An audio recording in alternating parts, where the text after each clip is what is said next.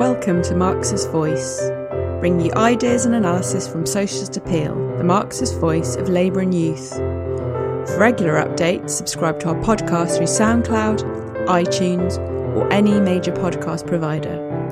Or visit our website at www.socialist.net, where you can donate and subscribe to our paper online and help support us in the struggle for socialism.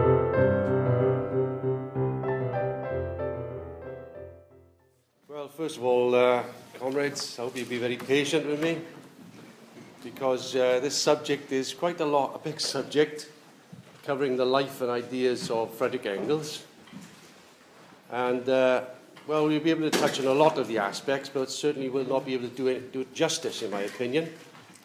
And hopefully it'll just whet the appetite for you to delve into Engels' ideas more thoroughly. In particular, I would say Anti-Düren, which he wrote of the first major works. He wrote earlier works, the Conditions of the English Working Class, 1844.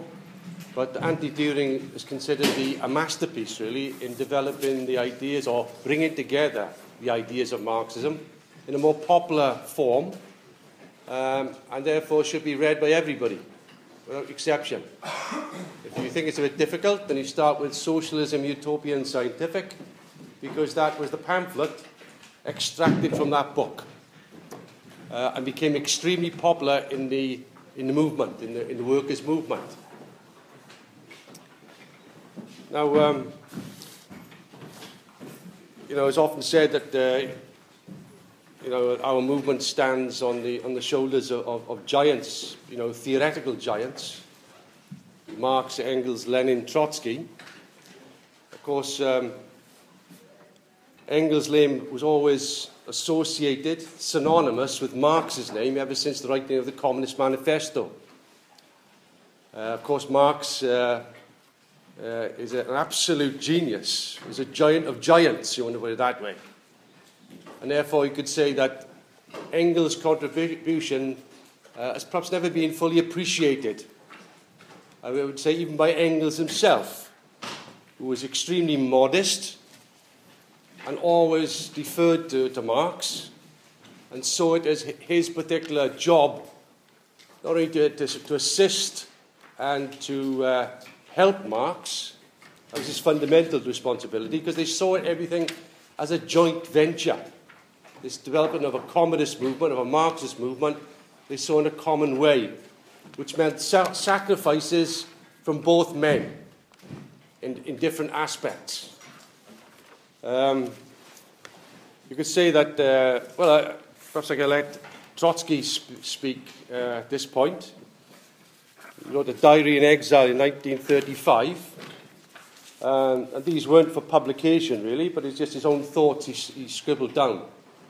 It gives you an idea of an appreciation of a man.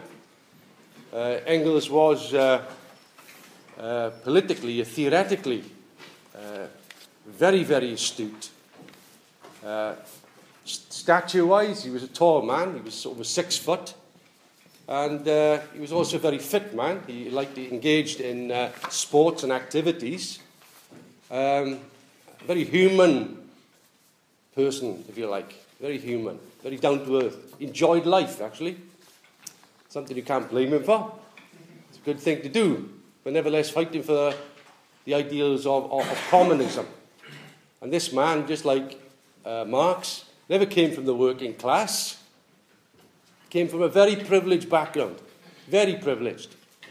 And yet he turned his back on that background, all of it, and put himself on the point of the working class and the interests of the working class. Obviously that shows enormous self-sacrifice. Give up everything, if you like. He could have been a very successful, very, very successful capitalist, very rich man. He threw it all away. He didn't want that. Wasn't interested in that filth, he said. I'm interested in the working class and the emancipation of the working class. And therefore, although not coming from the working class, became one of the greatest leaders of the working class. And some that we look up to for inspiration, not only politically, but I think even the way he conducted himself. Anyway, we'll go into that in a bit more detail. I just want to quote here a passage from Trotsky's diaries. He said that Engels is undoubtedly one of the finest, best integrated, and noblest personalities in the gallery of great men. To recreate his image would be a gratifying task. It is also an historical duty. He went on to say he intended to write a biography of Marx and Engels, but that was destroyed in a fire. The notes were destroyed in a fire in Principe, and he didn't have the time to complete this particular work that he wanted to do. He said Christianity created the figure of Christ to humanize the elusive Lord of hosts and bring him nearer to mortal men. Alongside the Olympian Marx, Engels is more humane, more human, in inverted commas, more approachable. How well they complement one another. Or, rather, how consciously Engels endeavours to complement Marx. All his life, he used himself up in this task. He regards it as his mission and finds in it great gratification. And this, without a shadow of self-sacrifice, always himself, always full of life, always superior to the environment of his age, with immense intellectual interests, with a true fire of genius always blazing in the forge of his thought. Against the background of their everyday lives, Engels gains tremendously in stature by comparison with Marx. Though, of course, Marx's stature is not in the least diminished by this. He goes on to relate a conversation he had with Lenin, pointing out these things, and Lenin agreed with this estimation of Engels. He said, above all, reading the correspondence of Marx and Engels, which you shall again try and dip into, because it gives a bit of an insight into this relationship, this close bond, practically a daily correspondence. I've got the collected works of Marx and Engels. It's 50 volumes. Must admit, I haven't read them all yet. I'll get round to it. But I've read a lot of the volumes, particularly dealing with the correspondence. And again, it brings to life this intellectual and personal bond between the two men. And you can say, yes, he was very, very modest in his approach and sacrificed to make sure that Marx had the time in order to explore the economics and other aspects and develop them to the full. And therefore we must, I think, regard as Trotsky does, that Engels is up there with the greats because of this. Now, if you look at their background, you can even compare the both men. We can't do it at this point because we haven't got enough time. But Marx himself actually came from, a privileged background, a bourgeois background, but whose family actually was very liberal. They were very easygoing. That was in complete contrast to Friedrich Engels. Engels, again, came from a very bourgeois family.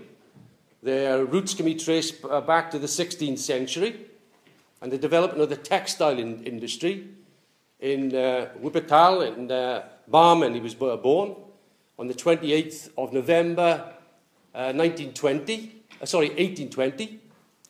And the area was quite industrialized, particularly for Germany. But the family built their fortunes on the textile industry, basically. And his father had a very successful business. He was very orthodox in his approach. He was a very religious man. And therefore you could see the kind of environment that Engels, he was the eldest child of the family. but brought up in a very strict way. And nevertheless, as you perhaps are aware, young people can be rebellious, particularly to their family surroundings. That's not an unusual thing. And clearly, Engels was part of this rebelliousness at the time. And although had a strict upbringing, and was very intelligent, and after he finished high school, he didn't go to university at that stage. His father wanted him to enter business and learn the ways of business in order to give him a correct moral understanding of the world, and that would help to shape his rebellious nature a bit more, and therefore he should go into business, which he did. He got a job in the factory, in the local factory.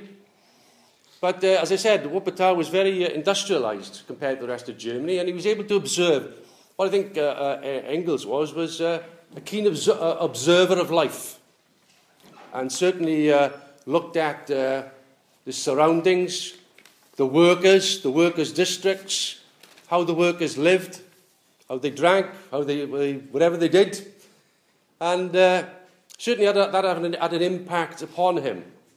And even when he was engaged in business, he saw the way workers were behaving and so on and so forth. So he was quite a keen observer. And in fact, you could say, as a teenager, in his late teens, he became a writer. Actually, he was keen to write things, observing and writing, at the same time as he was employed by business. In Germany, they had to go to have military service.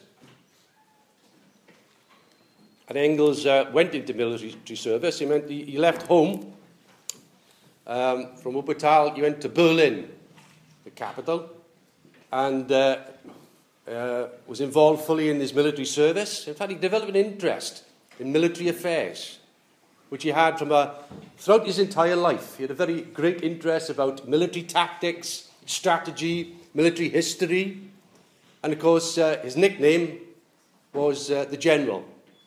Affectionately, Marx used to call him the General. He even used to sign his letters the General. So it was a bit of a nickname that stuck. But after his military service, this was a time when, in 1841, he's 21 years of age. There's a big ferment in Germany before these years, particularly with the Hegelian movement. Hegel was a great philosopher who was affected deeply by the French Revolution. I know we had a discussion earlier on about consciousness. Well, in periods of revolution, you also have a big change in people's consciousness. And it's also a line in which you have people stretched, and new ideas are created. And clearly, Hegel's ideas and philosophy were revolutionary for the time. Above all, he managed to rescue these ideas from ancient Greece, from Heraclitus in particular, of dialectics. That change doesn't take place in a straight line, it takes place in a series of contradictions, of constant change, profound change. And this was a kind of revolutionary idea for the time. Even Darwin never had that. He thought evolution was very, very straightforward, lineal. Of course, Hegel was an idealist. He believed in this great idea. He believed that material things were a reflection of a great idea. This was wrong, but nevertheless, within Hegel's philosophy was a truth, that is, a dialectical motion and development. And they were in Germany at this time. It was an autocracy. There was no democracy. Therefore, there's no political parties as we know them, legal political parties, and therefore many young people who were radicalized by these ideas, took the form of this interest and debate about the ideas, took the form of new movements called the Young Hegelians and the Young Germans. One was a movement in philosophy, the other was a movement in literature. It was a reflection of the ferment, particularly amongst the intellectuals, amongst the petty bourgeois layers, were discontented and were looking for other ideas at the time. So this was the intellectual ferment which Engels participated in. He became a follower of Hegel and joined the young Hegelians. But that wasn't the end of it. It was the beginning of this story, really. Of course, at this time also, you have big events internationally. In France in 1830, you had a revolution in France, a political revolution, shook the foundations of Europe. Other events were taking place in Europe, insurrections and so on. But above all in England and in Britain, which was the main capitalist country of the world, with its empire and so on, a big development in empire, you had the development of Chartism, the first working class political movement in the world. And Chartism grew to mass proportions in Britain and linked in with other ideas, which were utopian socialist ideas, such as Saint-Simon, Fourier, Proudhon, but above all, Robert Owen in Britain, affected layers of the young working class which are developing. Trade unions were illegal, by the way. They had the Combination Acts in Britain in 1799. So they were illegal revolutionary bodies, actually, the trade unions when they started out. And no messing about. But nevertheless, this was a ferment. And there were those in Germany who actually looked to Britain as a possible revolutionary country. Just as revolution was on the continent, Britain could have a revolution.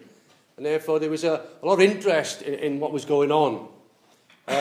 When Engels finished his military service, after a year, he basically didn't want to take up a position back in his family firm in Wuppertal. He wanted to go further afield, and he jumped at the opportunity when his father thought he would be better tutored if he went to England because his father had a joint business with a man called Ermyn. So Ermyn and Engels had a factory in Manchester, and basically Frederick Engels could go there and have an apprenticeship in management, really. That's what you're talking about.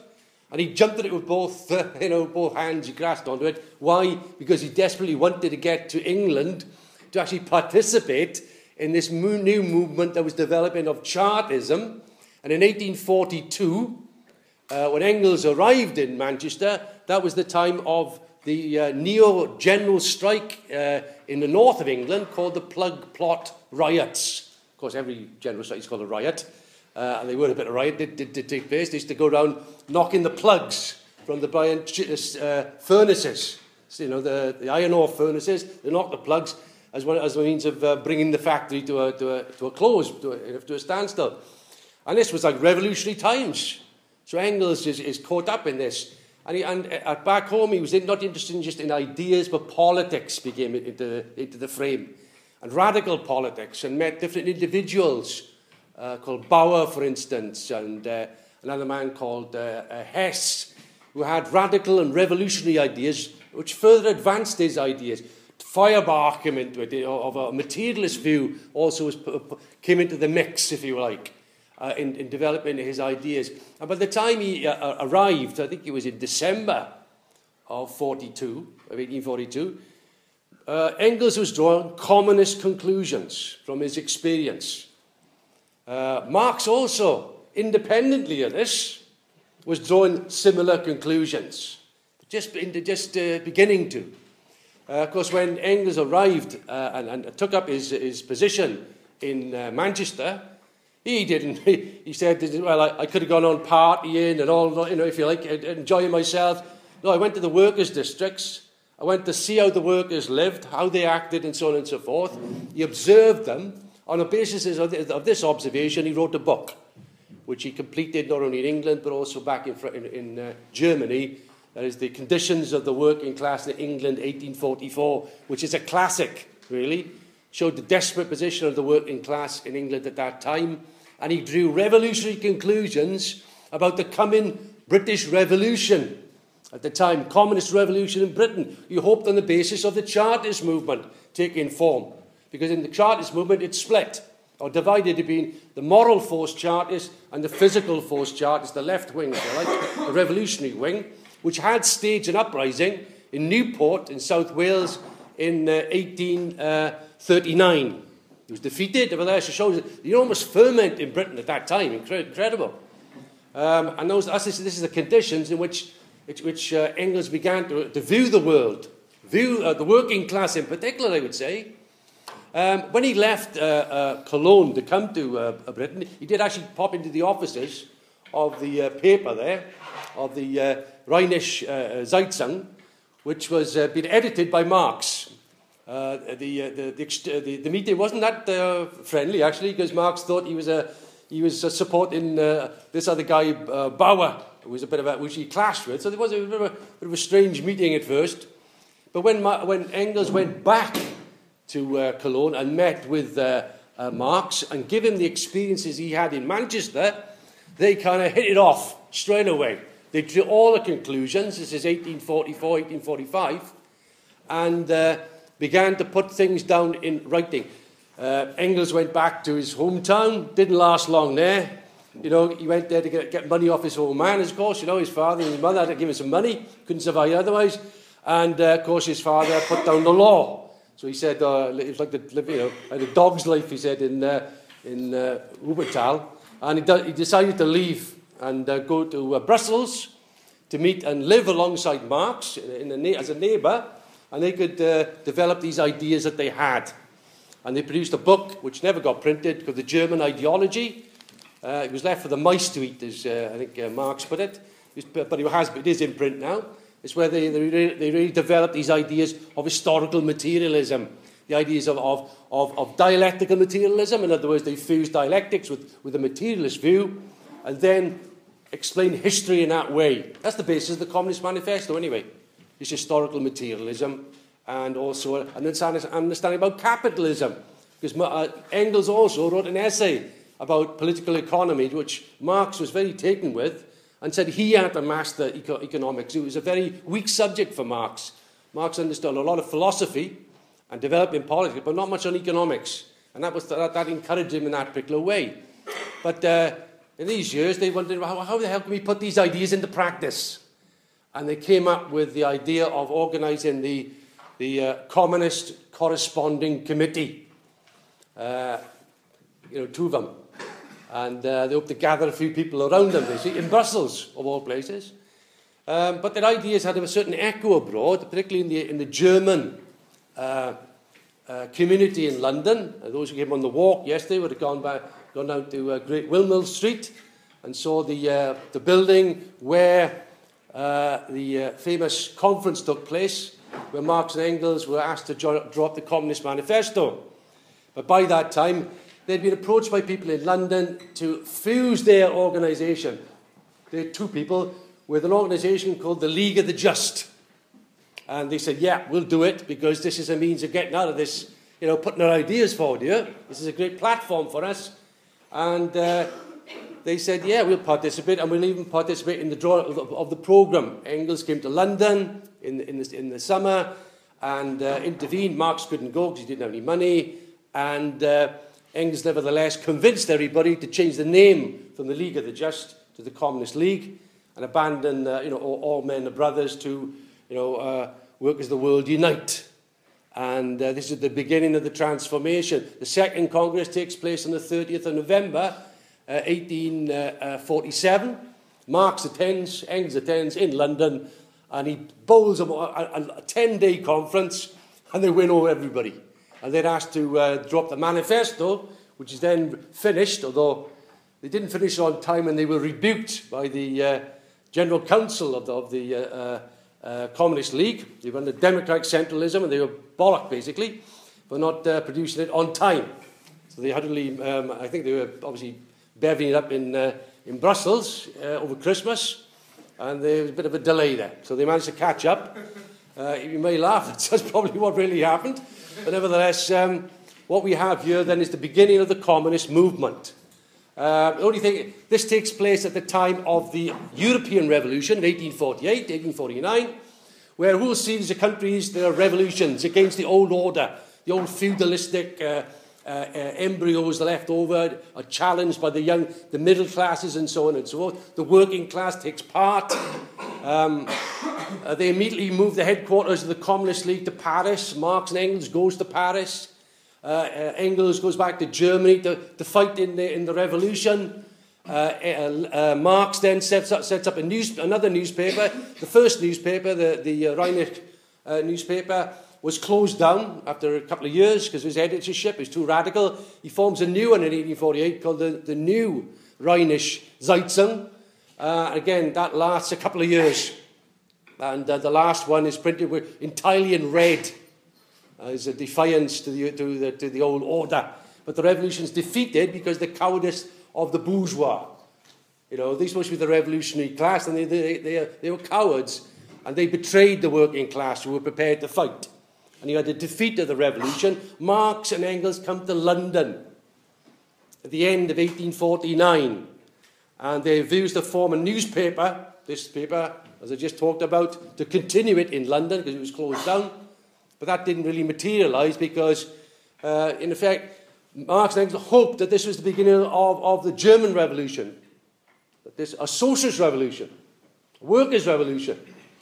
In fact, he wrote the document in 1850, this is the permanent revolution.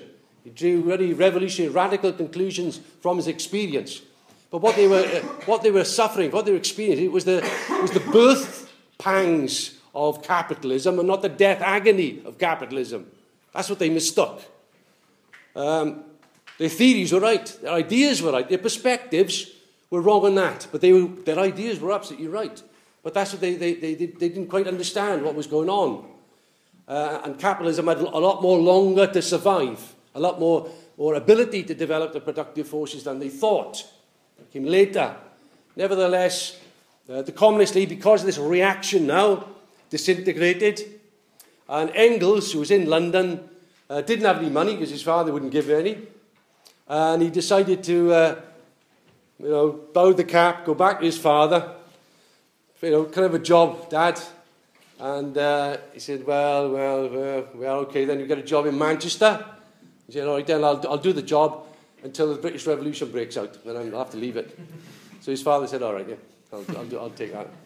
And then, basically, Engels is forced into taking up a job as a manager in his father's firm in Manchester.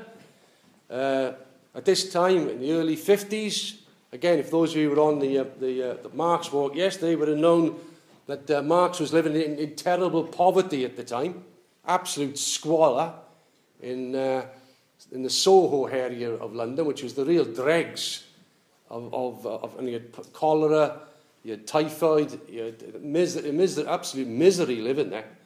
And he was only able to survive, and literally was surviving, on the basis of Engels sending him money. And if you look at the correspondence in those years, it takes up politics, it takes up all international questions. Marx at this time goes to the British Museum to delve into the economic writings of the great classical bourgeois economists, David Ricardo, and Adam Smith, and all the blue books he could find of government reports and everything, in preparation for an economic revolution. Because that was the next stage, Marx's discovery of surplus value, where it came from, and basically everything was poured into that. That's the only thing he wrote, obviously, in those years. The 18th Brumaire and all other writings were churned out. And Engels explains, when he goes to Manchester, that Marx, despite all the difficulties, has got to write books. We can't just leave this to, articles or whatever. It's got to be books where we can develop theory and we can hand on. This was the challenge, really. They were developing the theoretical foundation stones of a mass movement for the future. And of course, the Communist Manifesto looked into the future far, far more than anything else. They had confidence in the working class. They had confidence in themselves, and particularly in their ideas, which they were developing as they went on. And Engels, in these years, used to write regularly to Marx and explain business life to him as well, because they needed to know that angle in relation to economics. And he would comment. Marx would send him letters about economic questions, and Engels would reply. A complete dialogue all the time about these issues to clarify all the questions which were raised. And therefore we see this powerhouse of collaboration taking place, where a division of labour basically operates, where Marx and his family are on the edge. I mean, sometimes they're living on potatoes. They can't afford the doctor. They can't afford medicine. Three of his children have died in this area. I mean, they are living very much hand to mouth. Engels reverts to stealing money from the till in order to send money down to Marx to keep him going. And literally a £5 at that time would keep him going. An occasional £5, a tenner, whatever, £15, whatever happened, he would send it. And that happened throughout the whole of his life, right up until Marx's death. That Engels' role was to make sure that he could support Marx as a full-time revolutionary for the movement, basically, as you're talking about. And all he wanted to do, he didn't want to go to Manchester. He didn't want to waste his time in a capitalist firm. This was torture for him. The only reason why he did it is to get a bit of money to sustain himself. Yes, he had a wife, Mary Burns. She was a young factory girl worker. Enough money for him, his wife, to survive and have a living, and also for Marx and his family. That's all he did it for. And everything is geared to this. And that's the kind of primary division of labour that went into this. A labour of love, if you like, in one sense. You must have enormous perspectives. You must have an enormous wide vision of the world to sacrifice give up everything, really. As I said, he could have been a very, very rich capitalist in Britain and a very well-known personality, if you like, and give it all up in order to cement and gather and develop this ideological and political and personal relationship between these two great men. Engels also, in the meantime, because Marx was looking for all sorts of ways of making money. None of them worked out, except he did happen to have a contract from the New York Tribune, which is a left kind of radical paper, and he would write 2 articles a week for £2 a week. But Marx couldn't write the articles because his English wasn't good enough to begin with, so Engels wrote all these articles for him right up until about 1858, I think, throughout. Although even then they cut the number of articles, so the whole thing was very difficult. But Engels was doing as much as he possibly could in order to survive and support him. This is the deal that Engels had with his father, that he would receive as general manager of the firm £100 per year plus 5% of the profits. That's in the first 4 years. The next 4 years, he would get £100 per year and 7.5% of the profits. And 4 years after that, he would get £100 a year and 10% of the profits. And that was the deal. But his father died in 1860, and therefore he had a bit more flexibility. And although he didn't become a joint partner in the firm until 1864 or 1865, and that allowed them to finance the movement far, far greater than before. This is one of the comments that Karl Marx made about Engels. Throughout the agony I have suffered recently, I have been sustained by thinking of you and your friendship, and by the hope that we have still a great job to do together. A kind of gratitude from Marx to Engels for bailing him out all the time, and showed the appreciation of this situation. Of course, in the 1860s, you have the development of the American Civil War, and this means that obviously support for that came from Marx and Engels, as did the British working class support the North against the South. And this allows us to go up to the development of the First International. I know we commented on yesterday that this is the 150th anniversary of the founding of the First International, kind of milestone in the development of our movement, because it meant that Marx had now a further, who was very busy, by the way, in going back and forth to the British Museum and writing Capital, put Capital aside and got involved straight into the First International, elected to its leadership, and took a dominant role in guiding the whole International. Engels helped him, but Engels was in Manchester at this time, and therefore couldn't directly participate in the General Council, but certainly helped as much as he could, until he came to London in 1870, and as soon as Engels moved to London, he was immediately elected to the General Council along with Marx, and they fought the battles together in order to fight for the interests of the working class, which was just before the Paris Commune, you remember, of 1871, which was this was a workers' state in reality, where the workers had come to power, but they lost power because they made a number of mistakes.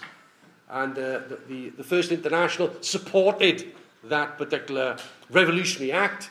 As a consequence, particularly the British trade union, the English trade union leaders who supported the International, then peeled away. They didn't want this. It was too much of a hot potato to defend those kind of revolutionary movements in France, when the whole of the press was against them. A witch hunt was against the French and so on at that time.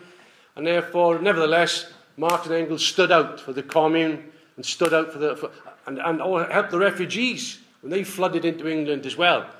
And you talk about the communists are always for violence. The Commune showed the violence of the bourgeoisie when it drove the communards into the corner, the French and the German ruling class, in the cemetery in Paris, and just shot them down in cold blood. And then built a church over the ruins, if you like, of the Commune, in order to solidify their victory of the counter-revolution. And that also ushered in a period of reaction, which had created difficulties within the First International, and resulted also in the anarchist problem, of the development of anarchism, and of Bakunin's role in the First International, the intrigues that took place. They had to fight against all these things and maintain the principles of the working class movement itself, which they did for the future, above all. Again, the International was dissolved in 1876. Went to New York first of all, and then was dissolved, but was recreated in 1889. Was 100 years after the victory of the French Revolution. The Second International was born, but not of small parties this time, but huge mass parties of the working class in Germany, France, Italy, elsewhere, pledging their allegiance to Marxism, which showed how the method of Marx was absolutely correct. And obviously Engels played this full role in that. Now, in these years, in the 1870s, Marx's health deteriorated quite badly. Mainly because of the poverty he'd lived in, the cigarettes he probably smoked, and sometimes occasional beers and so on to alleviate the pain. But it was the squalor of conditions that he developed emphysema in particular, and it was in a very poor state. It was Engels who took up the reins, if you like, then, and he in particular analysed the situation, particularly on military issues in relation to the American Civil War. That's true. But then in 1877, he was developing. They had a bit of a division of labour over. Marx was more interested in economics, history. Engels was also had a great interest in science and natural sciences, and he followed those very, very closely. And of course, he wrote this famous book, which was never completed in his day and never published in his day, The Dialectics of Nature, which was really an explanation that dialectics is not an invention of the human brain. Dialectical development, it takes place within nature and everything around us. And he explained using the latest inventions and discoveries of science to prove that particular point, including Darwinism, which was a revolutionary development. Darwin really unconsciously applied a materialist view to evolution, a dialectical view, although not quite dialectical, but nevertheless a materialist view to evolution. And he wrote this marvellous book, Dialectics of Nature, which is fascinating even now when you read it. Talks about infinite. I mean, there's no end to this universe, no beginning, no end. All these things. The idea of the Big Bang was thrown out by Engels. in 1877. You know, to speak, even from a philosophical view, it was incorrect. He also wrote a pamphlet which is called the Part Played for Labour in the Transition from Ape to Man, which again, a revolutionary pamphlet which explained how humanity developed in a dialectical way in the course of its early development in these years. But then he had to take on a new thing. That's why he had to put this work aside. And that was a book aimed at a particular individual in Germany. The German movement had suffered defeat after the 1848 revolution. But nevertheless, Marx and Engels and basically the workers in Germany looked to a man called to Lassalle, to Ferdinand Lassalle, who was a kind of socialist, but very confused. And there were some individuals who came over, Wilhelm Liebknecht, for instance, and August Bebel. These became two of the main leaders of the social democracy, the revolutionary social democracy in Germany. They came to visit them early on, and they developed the movement. But of course, as the movement developed, first of all, there was an attempt by the ruling class to suppress it. The anti-socialist laws were brought in by Bismarck until 1870. They tried to crush it in that way. But it also attracted not only workers, but a kind of few intellectuals who, they weren't Marxists. They kind of, they thought they had big ideas. And the one man, a professor called Düren, put forward his ideas, and it was having a little bit of an effect amongst some layers in the German party. And the German leaders, Liebknecht and Bebel, pestered Marx to write something. He said, I couldn't do it, I can't do it.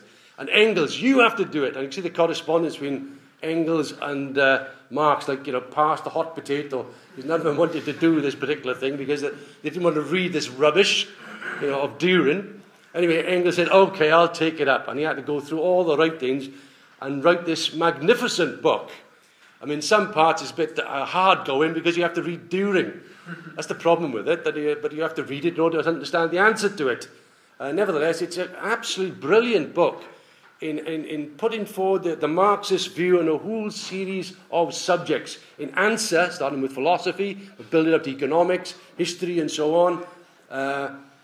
All the key aspects of Marxism are brought out in a crystal clear form in a debate, in a polemic with Düren.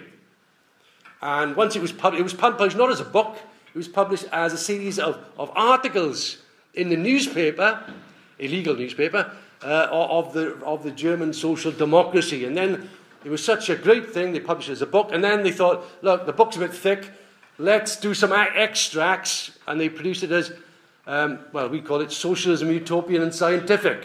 I don't know what it is in other languages, but probably roughly about the same.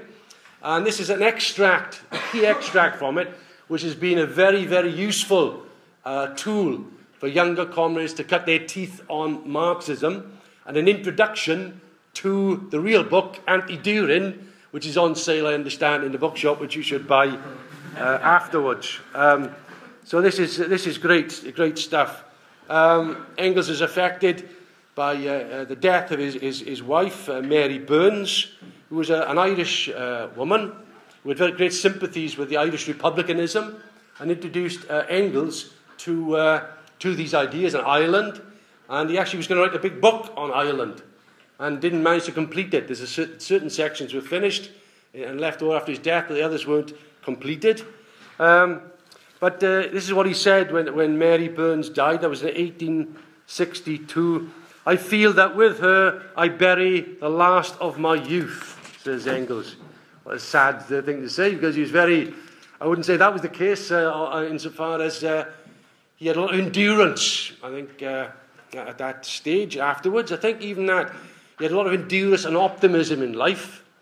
He has often said, I mean, I had to read this book, unfortunately, in doing this talk.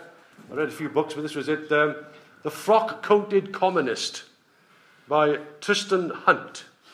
And Tristan Hunt is now the Labour Shadow Secretary for Education, isn't it? Yeah. Well, you can probably understand what this guy is all about. He's a real reformist And I want to choose my words carefully, and he's writing on Engels, for God's sake. Well, he's a historian, bourgeois historian, goes into the media, and then he ends up as one of the leaders of our Labour Party at the present time. And he writes this book about Engels. I started reading it. Well, some of it's all right, it's historical. And of course, he puts in, the pennyworth of poison, all the way along then, about, how can he, all this lifestyle and champagne drinking and all that. And he care for the working class, this kind of snidey little shit, kind of comments throughout the book. And, about Stalinism, of course. Stalin used Anti-Düren a lot, Yeah, I quoted from Anti-Düren. Therefore, it means purge trials and murder. I mean, this is the kind of level subtly put in and woven in, stitched in there, for the lesser reader who didn't know a lot about it, just to poison the well, if you like, about Engels' real role in the movement. But of course, yes, Engels did. Where he lived, the Regent's Park Road, I went down there, nice big house. He was very generous. He had, every Sunday, he had all the comrades round for dinner, basically. And when he had a party, on his 70th birthday, well, he was up until 3:30 in the morning. No problem with Engels. He said, I did it to show I was still alive. So, and not only that, he said, well, we started with not the Chardonnay, I think some other drink, some French wine anyway. Starts with C, I don't remember. And then we went on to the champagne, a dozen bottles of champagne, and then in the morning we got up and had 12 dozen oysters. Jesus Christ, more new than me, mate. But nevertheless, yes, he's a very, I think, larger-than-life individual. There's no doubt about that. But nevertheless, yes, he's a human figure, and what he did was enormous for our movement in relation to the sacrifices in relation to Marx himself. Of course, Marx himself died in 1883, the 14th of March, 1883, and Engels was all alone and had to, bear the brunt of work after that. He did write, I don't know if I put it somewhere. I did have it here, of course it's gone missing now. The speech he gave to the gravesite. Is it here? Oh, well, I'll come back to it. No. Someone's pinched it. But of course, he in it, if I can remember, not exactly the word for word, but he heaps praise, obviously, on Marx as the man who invented and developed the ideas that we stand for in economics, in philosophy, in history. And he pays tribute to Marx in a grand way, and saying if it wasn't for Marx, none of this would have happened. And that's true. But if it wasn't for Engels, Marx wouldn't have happened. If it wasn't for Engels, Marx would have died or been put in the workhouse by the middle of the 1850s. There's no doubt about it. Even when he tried to get a job in 1862, Marx and the railways, as I said, he was told he couldn't get a job because his handwriting was so bad, which is true. It's very, very bad. Only Engels could read it at that time. But what I mean is he gave praise to Marx and didn't want to take it himself. In fact, he says, if I find it in my notes, when he goes to a conference of the Second International in 1893, I think, just 2 years before he dies. I got the quote here. Afterwards he says, again, after Marx's death, and then Helen Demuth, which was the housekeeper, she went back to before the 1848 revolution. So that's the last of that generation.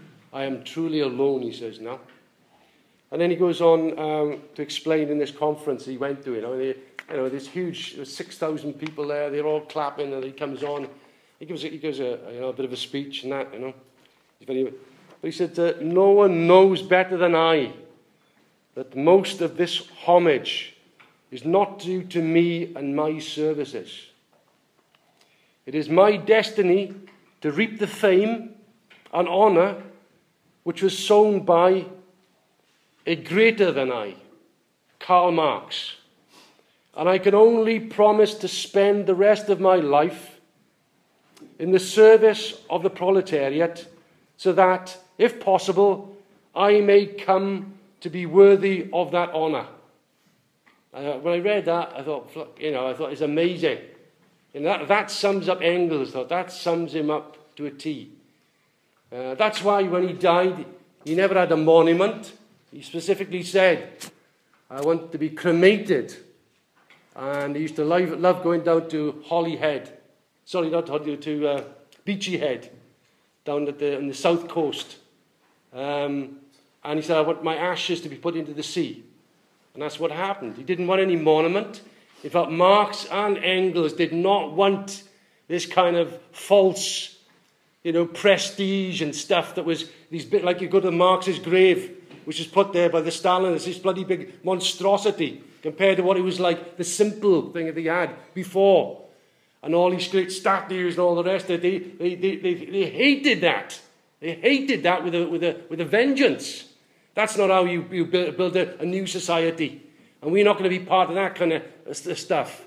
That was their motto, if you like. That was their whole approach. Of course, where are we on time? Okay. Probably in the last part is life after Marx's death. I mean, it was incredible. Engels he was very fluent in languages. He was learning Russian at the time. He could read German, Russian, Italian, French, you name it. He was very, very well disposed of in foreign languages. He got newspapers coming from all over the world. And he was reading every week, apart from editing Capital. Marx didn't complete Capital, as you know. Volume 1 came out in 1867. Volume 2 and Volume 3 didn't come out until a few years before Engels died.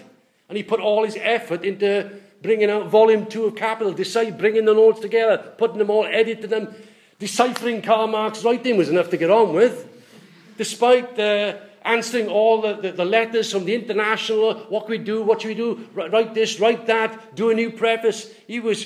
I could tell by his correspondence, he was trying to rationalise his time as much as possible and have a bit of spare time to recuperate his strength. He did that. Went to Yorkshire, on the Yorkshire coast, and also on the south coast for a period of 3 weeks or a month, just to get although even then he's writing letters left, right and centre, even when he's there.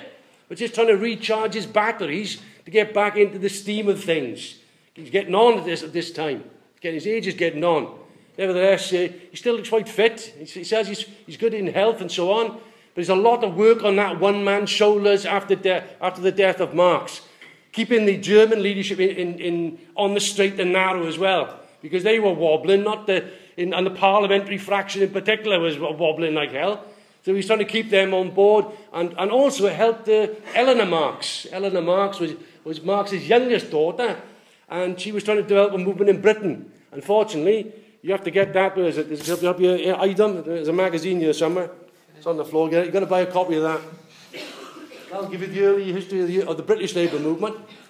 Who the author is, anyway. But certainly well worth reading because it fits in the missing puzzle, if you like, of these later years before the death of Engels, where he puts a lot of energy, or attempts to, give advice to Eleanor Marx.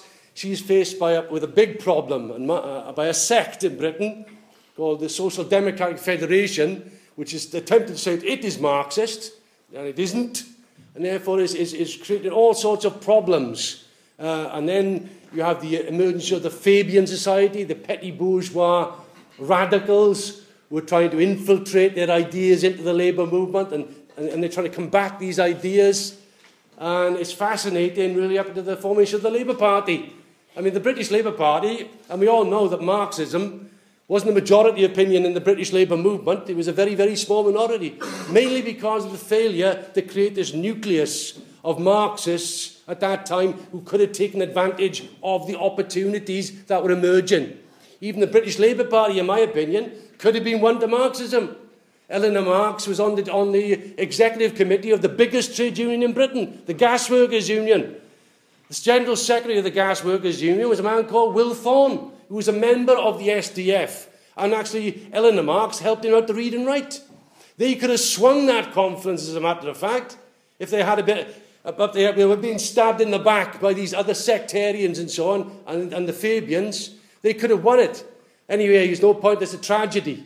It took the Russian Revolution to try and change the British Labour Party. In other words, events, nevertheless, are vital. But without the core, without the Marxist core, then obviously you haven't got the possibility of the fruition of real ideas in a situation. That's one of the lessons you have in relation to these latter years, where Engels sees that. He said, I wish Marx was here to see alongside me this mass conference of the Second International. He would be proud.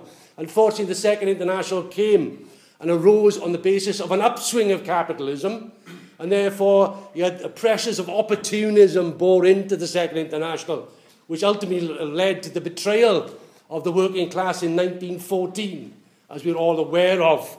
But nevertheless, it's the method we have to understand, the ideas, not as they degenerated, not that they became corrupted in the Second International. We have to get the best of these ideas, as Lenin attempted to do, as Trotsky attempted to do, of what we're attempting to do. Because at the end of the day, we are the continuous of this man, these men, this movement of ours, and in the present-day conditions. In other words, we are proud to stand on the shoulders of Frederick Engels and the work that he had done. We get sustenance from that, as with the other leaders. But we are the new generation. You are the new generation. You have to conquer these ideas for yourself. But you can get inspiration by Christ, more inspiration than you think, from what Engels did and his passion for these ideas. Now it's come full circle. Capitalism has completely exhausted itself. We can see this in the development internationally. They cannot get out of this crisis. It's a prolonged stagnation at best. There's going to be a deeper slump coming up not so long in front of us. There's going to be huge movements of the working class, revolutionary movements. Now is the time for Marxism. Now is the time for these ideas. And therefore, I'm glad to have spoken on this, of Engels. I've never done it ever before. It just brings out to all of us what a fine tradition we come from. What a great tradition we come from. What we have to do now is build upon that. We've got to build the IMT, that's the key thing, in Britain and internationally, and prepare the way for the world revolution and the carrying out of the heritage of these great leaders of ours. Thank you.